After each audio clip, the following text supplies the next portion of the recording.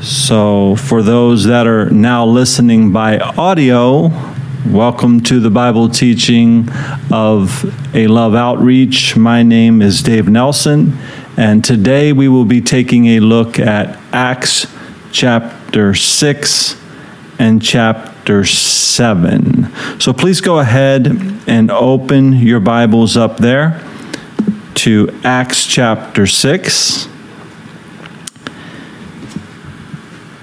If you're in a position where you can do so, go ahead and open your Bibles up there. If you're listening by audio and you're driving or doing something like that, don't open your Bibles up right now. Just keep your eyes on the road.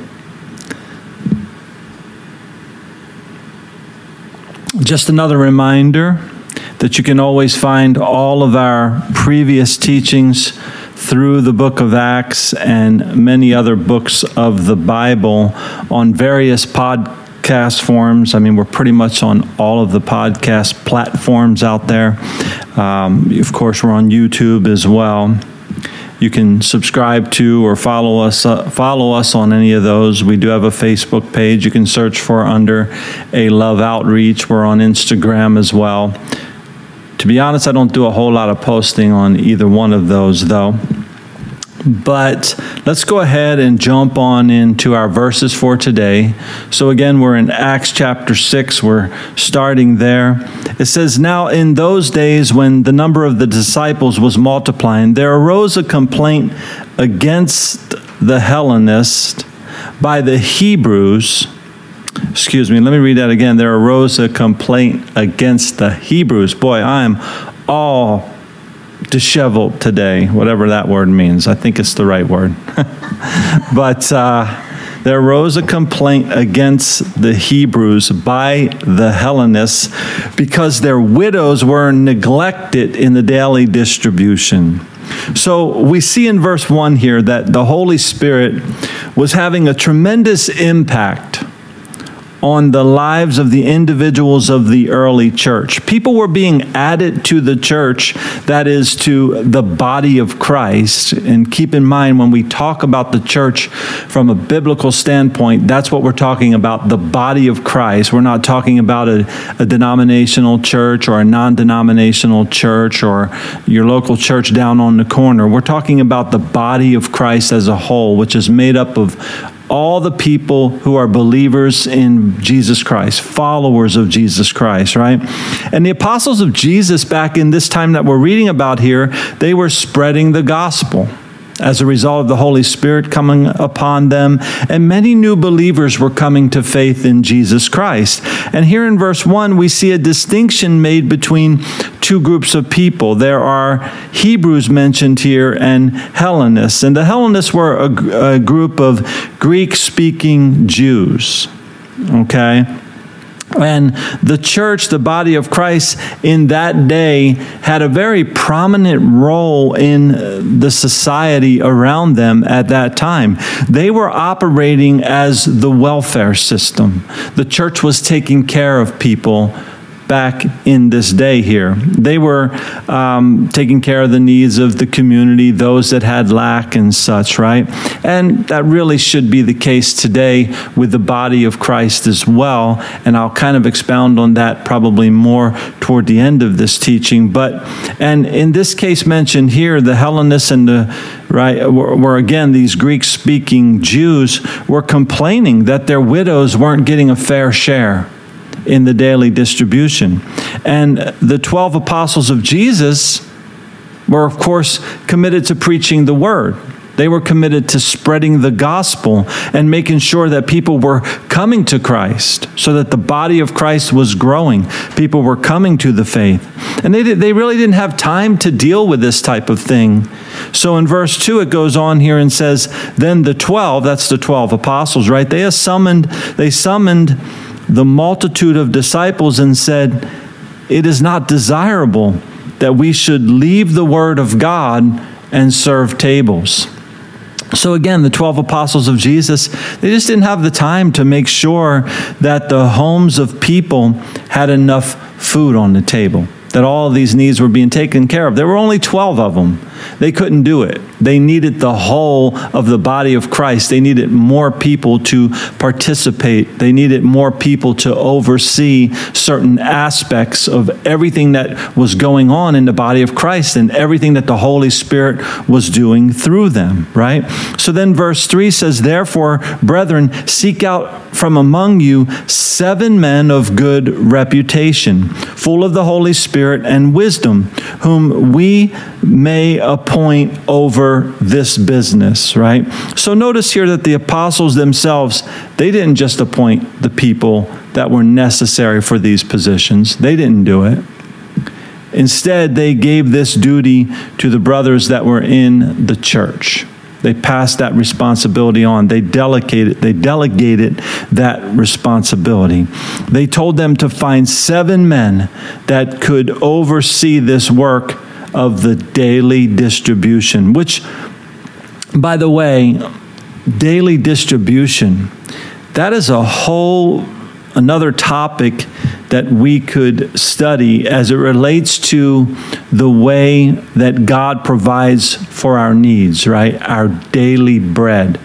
And here the church was involved with a daily distribution, daily making sure that the needs of people were met. Right? Who was providing for them? The Lord was providing for them to provide for others. But God provides for us in that way on a daily basis. Give us this day our daily bread, right? That's what we should pray on a daily basis, right? But again, that's for a whole another teaching, right? But anyway, one of the apostles keeps speaking here in verse 4 and says, but we will give ourselves continually to prayer and to ministry of the word. Now, that's the role of some people, even in the body of Christ today. That's the role that I take on, to minister the word of God, to teach people the word of God, to exhort and to edify others to live for Jesus Christ. Okay, and that's why if you've come upon this teaching by some chance and you're listening to it, that's my role. That's what people like me do within the body of Christ. But then there are people like you in the body of Christ that are needed to do the things that you're gifted to do or that you feel called to do, whichever the case may be. And that you do by faith, just like what I do right now, I do by faith, right? So the apostles here, though, said that, and of course they had the most important role of that time. They were laying down the foundation of the body of Christ and spreading the word, and they wanted to stick to that. And then verse 5, and the saying pleased the whole multitude, and they chose Stephen, a man full of faith and the Holy Spirit. Now, pause right there. So the choice of Stephen here, and we're going to be talking a lot about Stephen, and we're going to be hearing a lot from Stephen in this teaching today. But the choice of Stephen here seems to be a no-brainer. It seems to be that he was a primary and an obvious choice, since he was noted here as being full of faith and full of the Holy Spirit.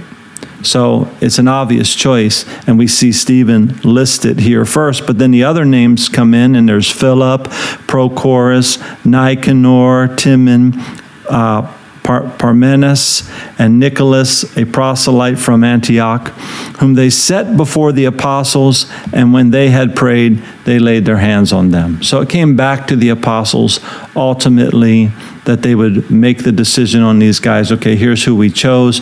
We're bringing them before you. What do you guys think? They laid hands on them.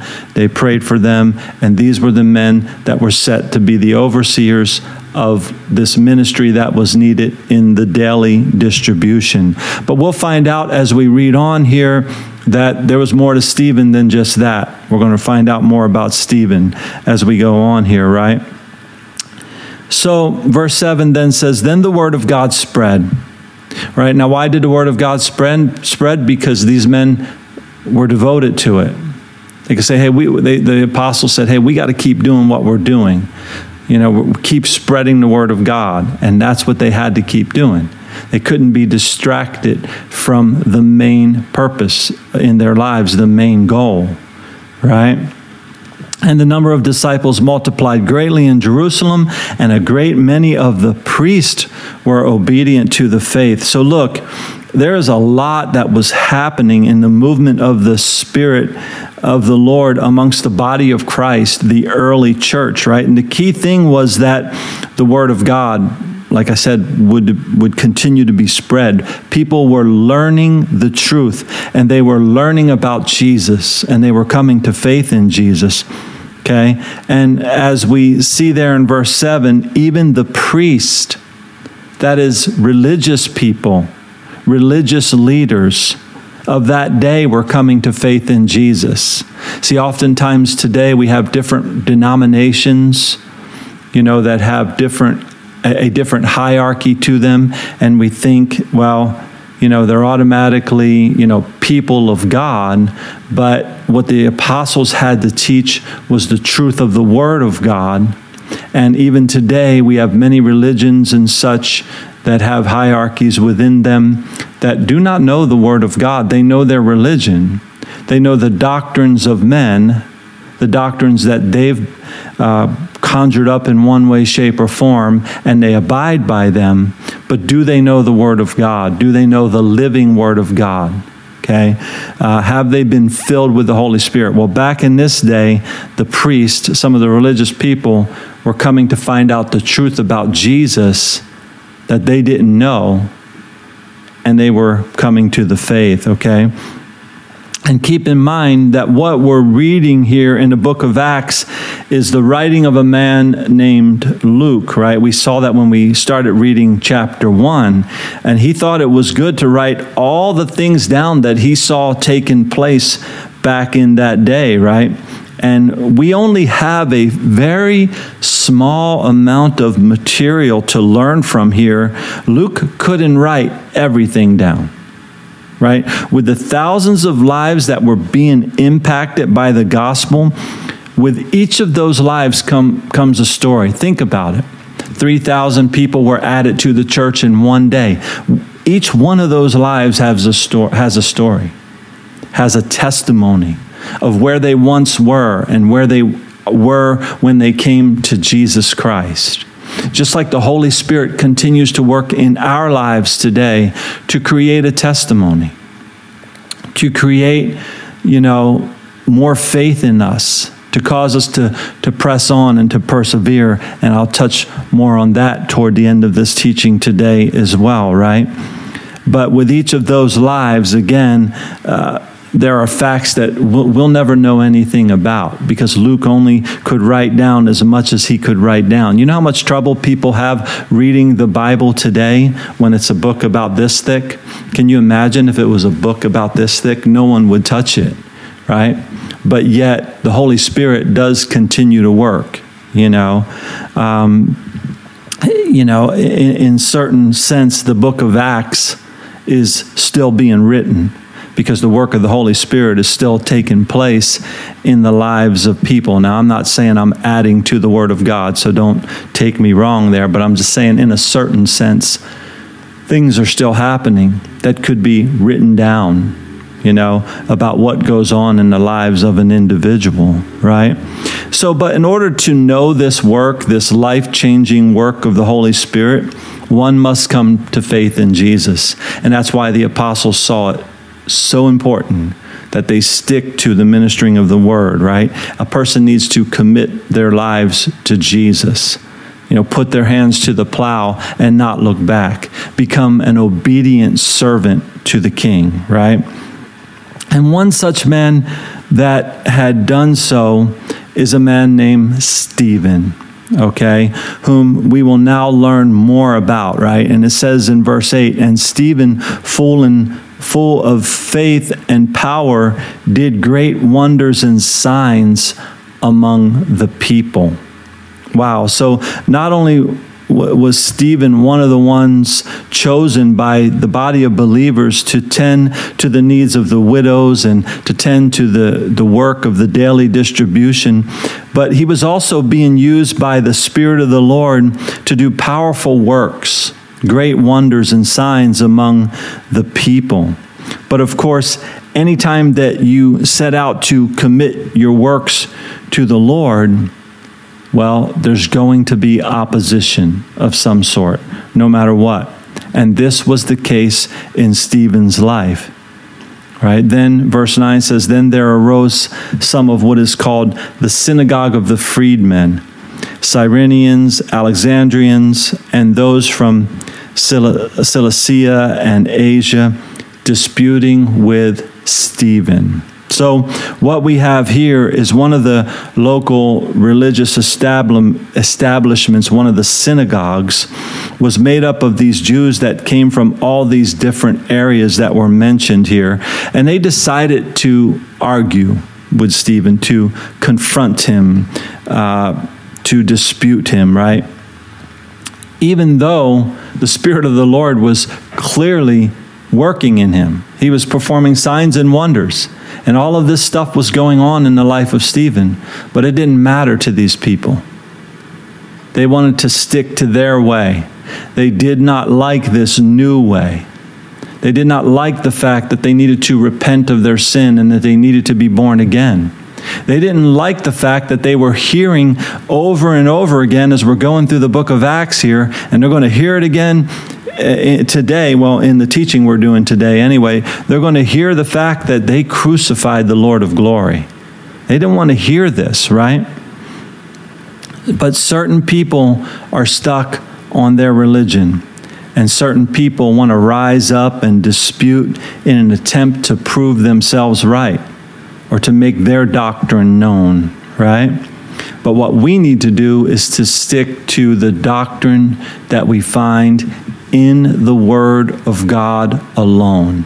And I'm telling you, so many people have taken the Word of God and ran with it in so many different directions. But I always exhort you and encourage you to study the Bible for yourself, to read it for yourself, right? Read it. Actually read it yourself. Or if you can't read for some reason, listen to it. Listen to the Word of God and let it work on your heart. But verse 10 continues on and says, they were not able to resist the wisdom and the Spirit by which he spoke.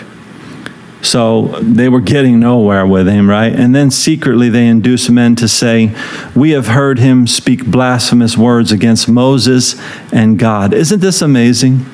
Well, first of all, they did this same thing to Jesus, right? But Stephen is doing nothing but good. Nothing but good. Think about that. When you think about your own life, maybe you're a Christian and you're following Jesus and you're seeing things go wrong in your life, or you're dealing with issues that we all deal with, right? And you're wondering why. Why? What's happening here, Lord? What's happening?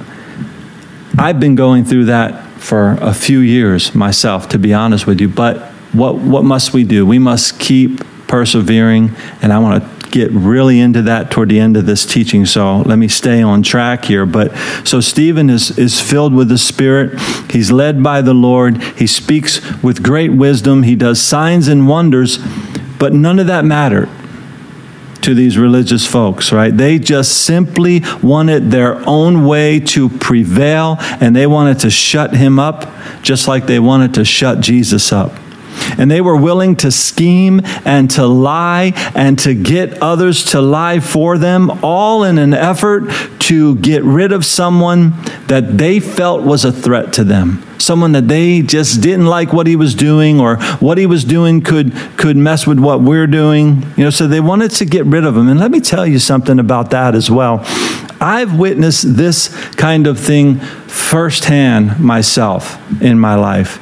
I've had that very thing happen to me. There are plenty religious hypocrites out there that simply want to get their own way. And they will do whatever they can do to devour others that they feel are treading upon their turf or upsetting their apple cart. Even if the person's doing good, it doesn't matter. Even if the person's going out and spreading the gospel, and that's the heart of the person, to go out and to spread the gospel and to teach others, it doesn't matter. There are wars that take place and fights that take place within the body of Christ. Ran into a guy this week, told me he doesn't go to church anymore because too much trouble going on within the churches, too many problems.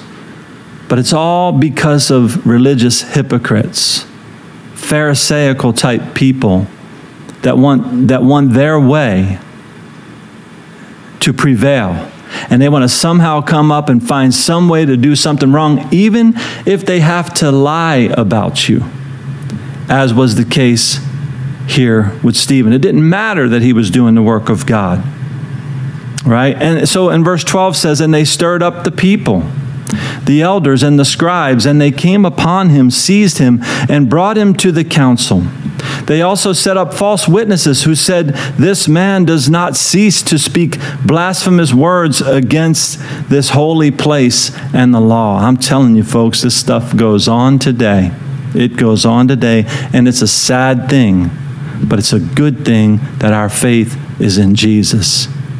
The rock upon which we stand is Jesus, the same yesterday, today, and forever, who will never change. And we must persevere in the faith no matter what happens in our life. When trials and tribulations come, sickness and disease, heartache and pain, brokenness, all of that, we press on in Jesus, knowing that He is forever faithful, forever true.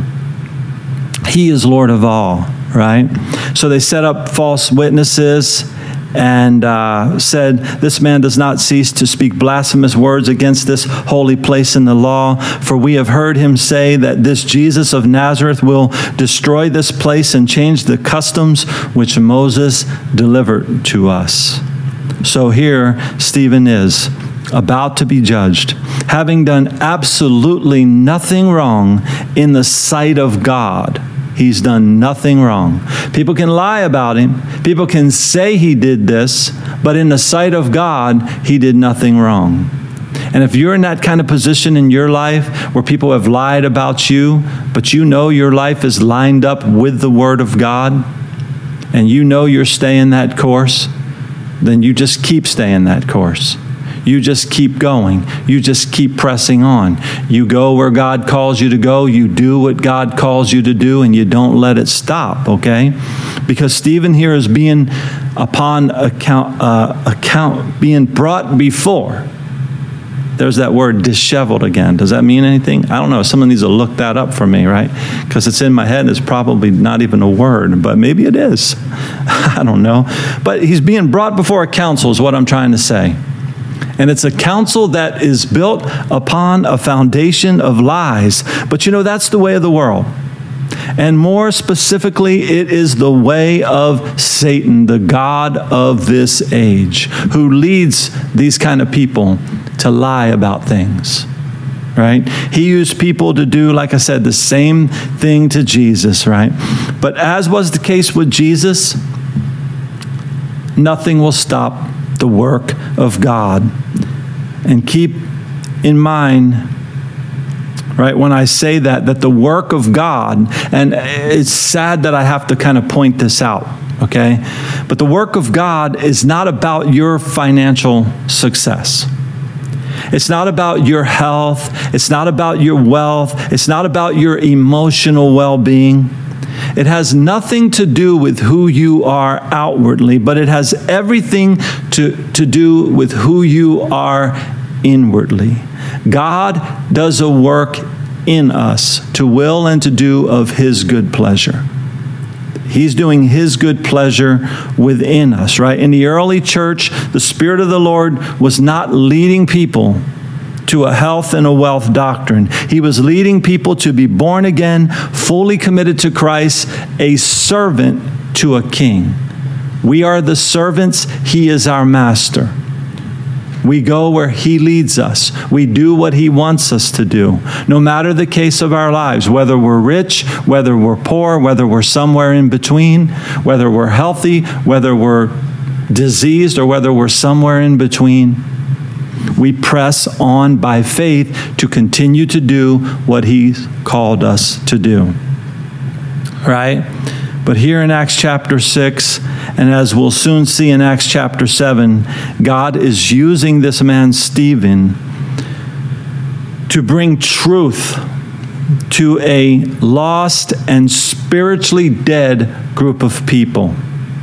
And verse 15, and all who sat in the council, looking steadfastly at him, saw his face as the face of an angel. The Spirit of the Lord was about to use Stephen in a mighty way to hit these religious hypocrites with some badly needed truth. And as we continue on into chapter 7 now, verse 1 says, Then the high priest said, Are these things so? So they were asking Stephen here to defend himself against all the lies that were being spoken.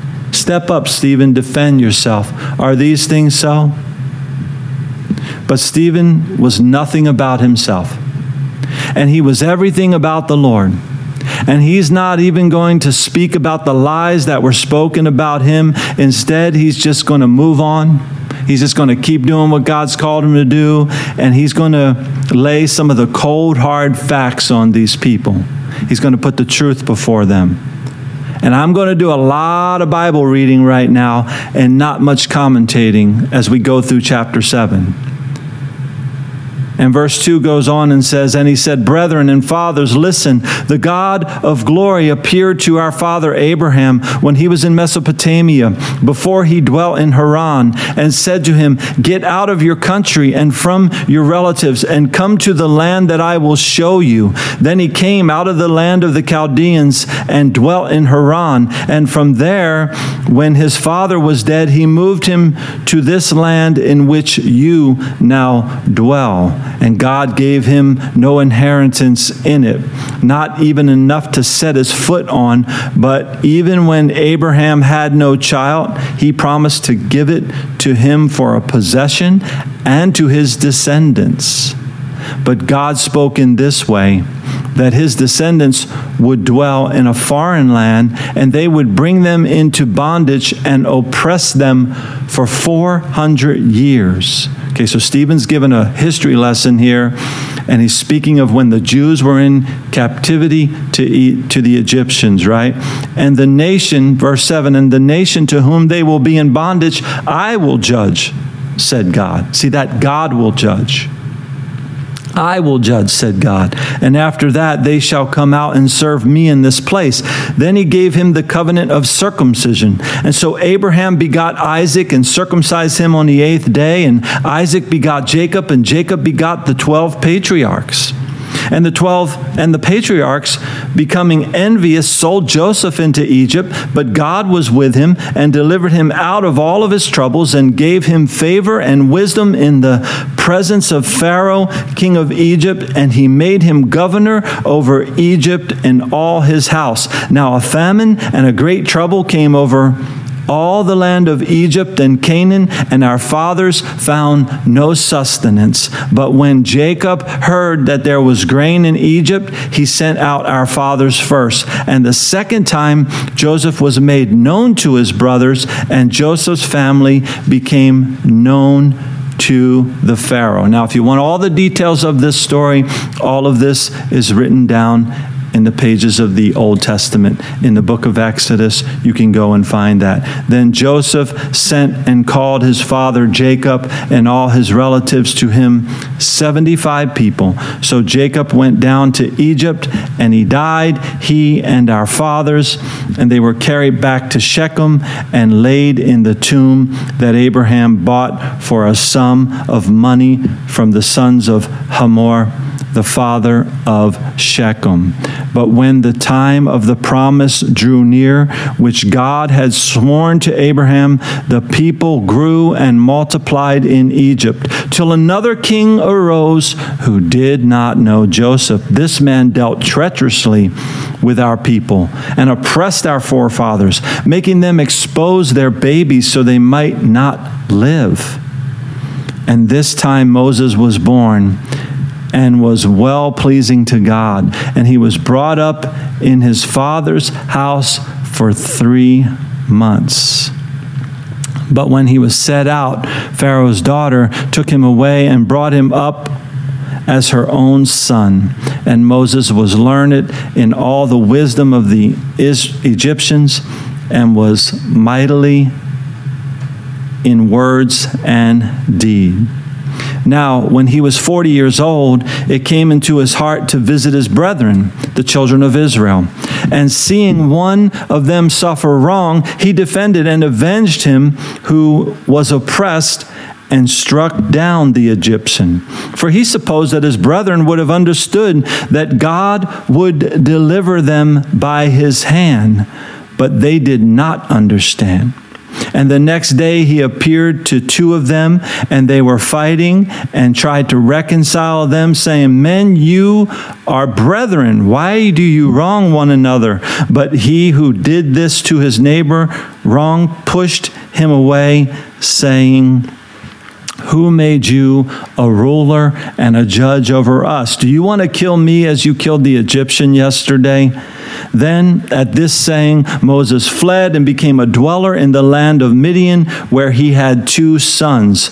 And when 40 years had passed, an angel of the Lord appeared to him in a flame of fire in a bush in the wilderness of Mount Sinai. When Moses saw it, he marveled at the sight, and as he drew near to observe, the voice of the Lord came to him, saying, I am the God of your fathers, the God of Abraham, the God of Jacob, or the God of Isaac, and the God of Jacob. And Moses trembled and dared not look. Then the Lord said to him, Take your sandals off your feet, for the place where you stand is holy ground. I have surely seen the oppression of my people who are in Egypt. I have heard their groaning and have come to deliver them.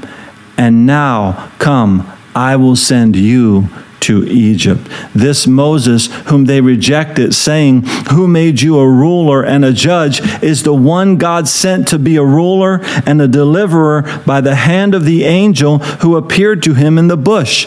He brought them out after he had shown wonders and signs in the land of Egypt and in the Red Sea and in the wilderness 40 years. This is that Moses who said to the children of Israel, The Lord your God will raise up for you a prophet like me from your brethren. Him you shall hear.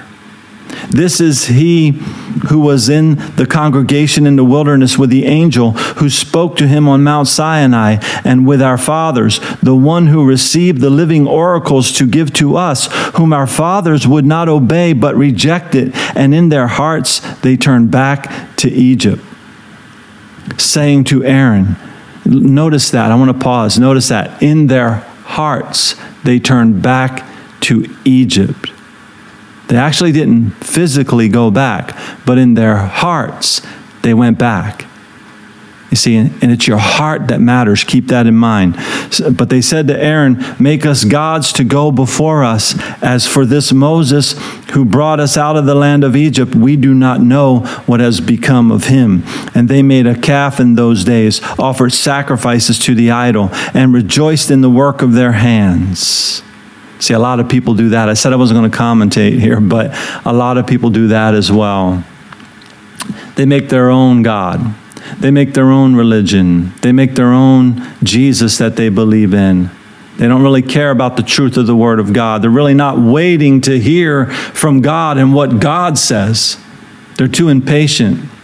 They'd rather just live by the lust of the flesh, the lust of the eye, the pride of life, and get what they want and do what they want, rather than waiting on the Lord. So they make their own idols.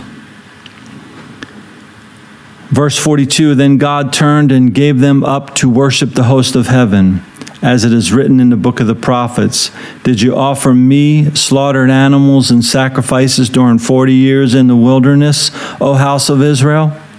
You also took up the tabernacle of Moloch and the star of your god Remphan, images which you made to worship, and I will carry you away beyond Babylon. Our fathers had the tabernacle of witness in the wilderness, and he appointed, instructing Moses to make it according to the pattern that he had seen, which our fathers, having received it, in turn also brought with Joshua into the land possessed by the Gentiles, whom God drove out before the face of our fathers until the days of David, who found favor before God and asked to find a dwelling for the God of Jacob. But Solomon built him a house. However, the Most High does not dwell in temples made with hands, as the prophet says, heaven is my throne and earth is my footstool. What house will you build for me, says the Lord? Or what is the place of my rest? Has my hand not made all things?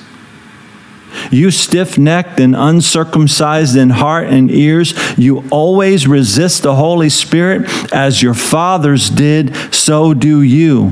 Which of the prophets did your fathers not persecute? Remember, this is Stephen talking to these religious men. Which of the prophets did your fathers not persecute?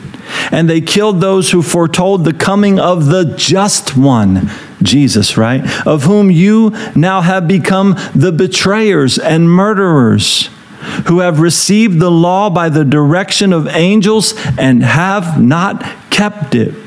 So that's a very great history lesson that Stephen just told there in regards to what you can find in the Old Testament of the Bible.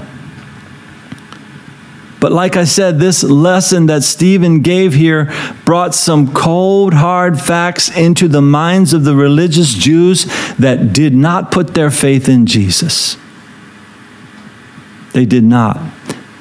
And verse 54, when they heard these things, they were cut to the heart, and they gnashed at him with their teeth.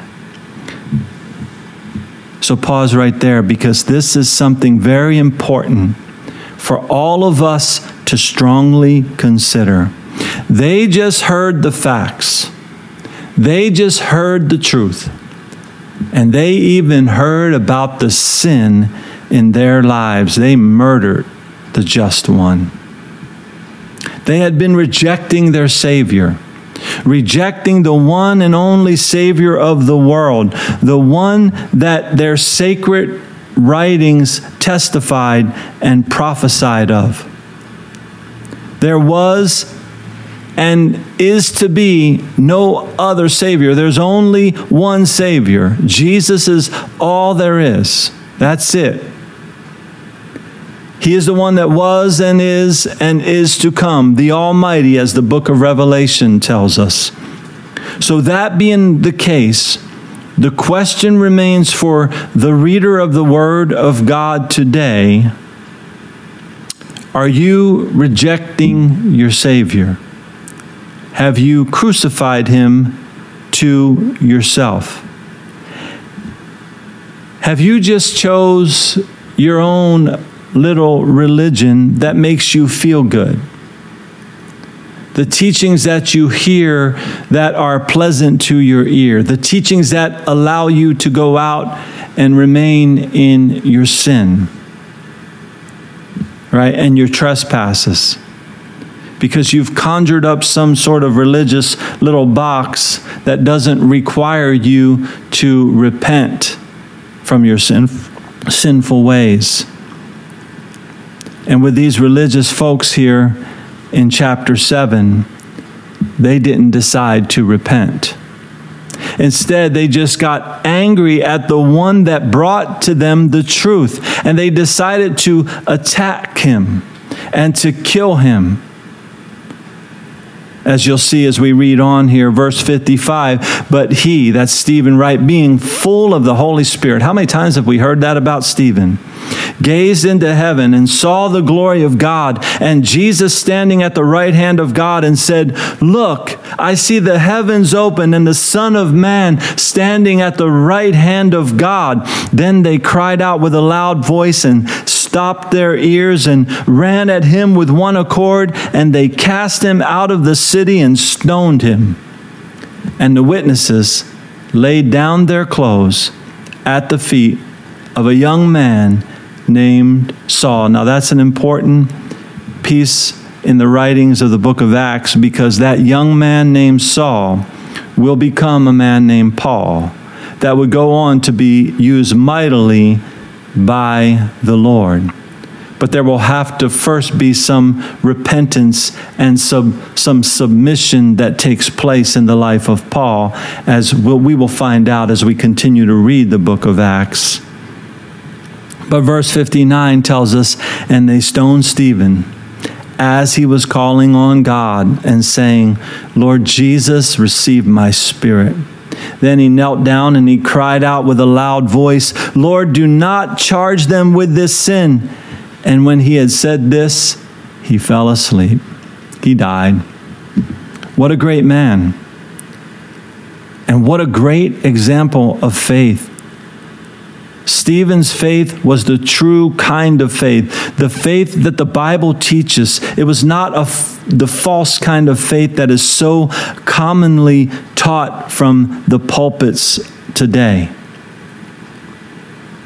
This faith of Stephen's caused him to suffer and to die, not to become healthy and wealthy and prosperous and successful and all of that stuff, right? That you hear from a lot of pulpits today.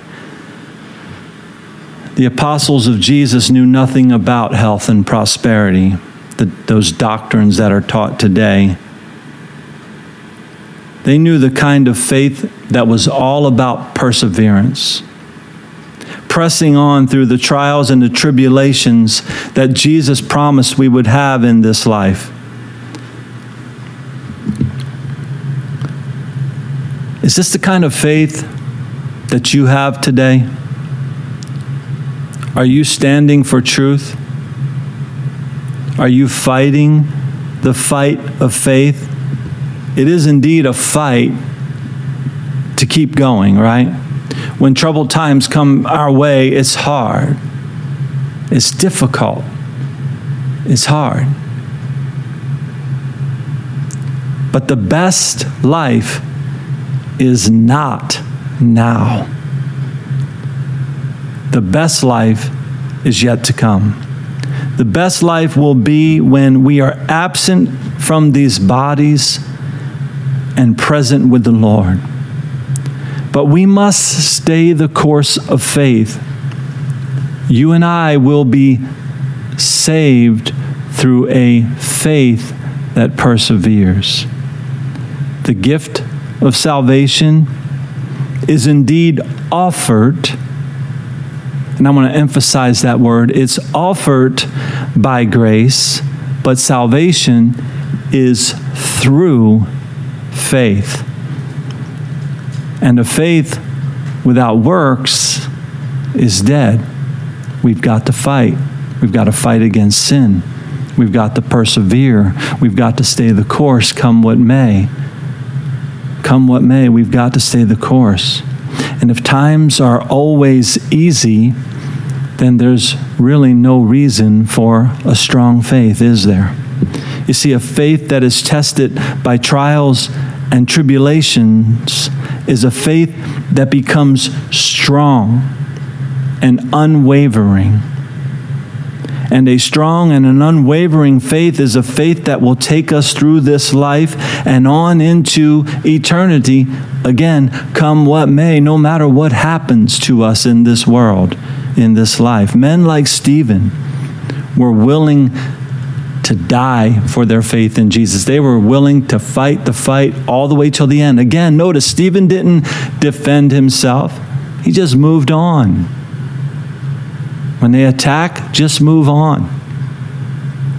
Just keep going. Keep doing what God calls you to do. Fix your eyes on Jesus, the author and the finisher of your faith, right? Men like Stephen were willing to serve others, as we read today that Stephen did. They were willing to not make this life all about what they achieved. They could care less about their dreams and aspirations. They could care less about getting what they wanted out of this world and with their time that they had here. They laid down their lives to preach the word like the apostles did. They were focused on that. They laid down their lives to serve the needs of others. People of faith, like Paul, were willing to say, To live is Christ. To die is gain. In other words, everything I do in this life, every step I take, every move I make, everything I do is about Jesus Christ, and that's it. And then the only other thing I want to do is die. And when I die, there's gain. To live is Christ. To die is gain. And that's what real faith is, folks. That's what true faith is. That's what biblical faith is. So, as we continue to study through the Word, we will continue to grow in the grace and in the knowledge of our Lord and Savior, Jesus Christ. But to God be the glory. God bless. And we will see you next time.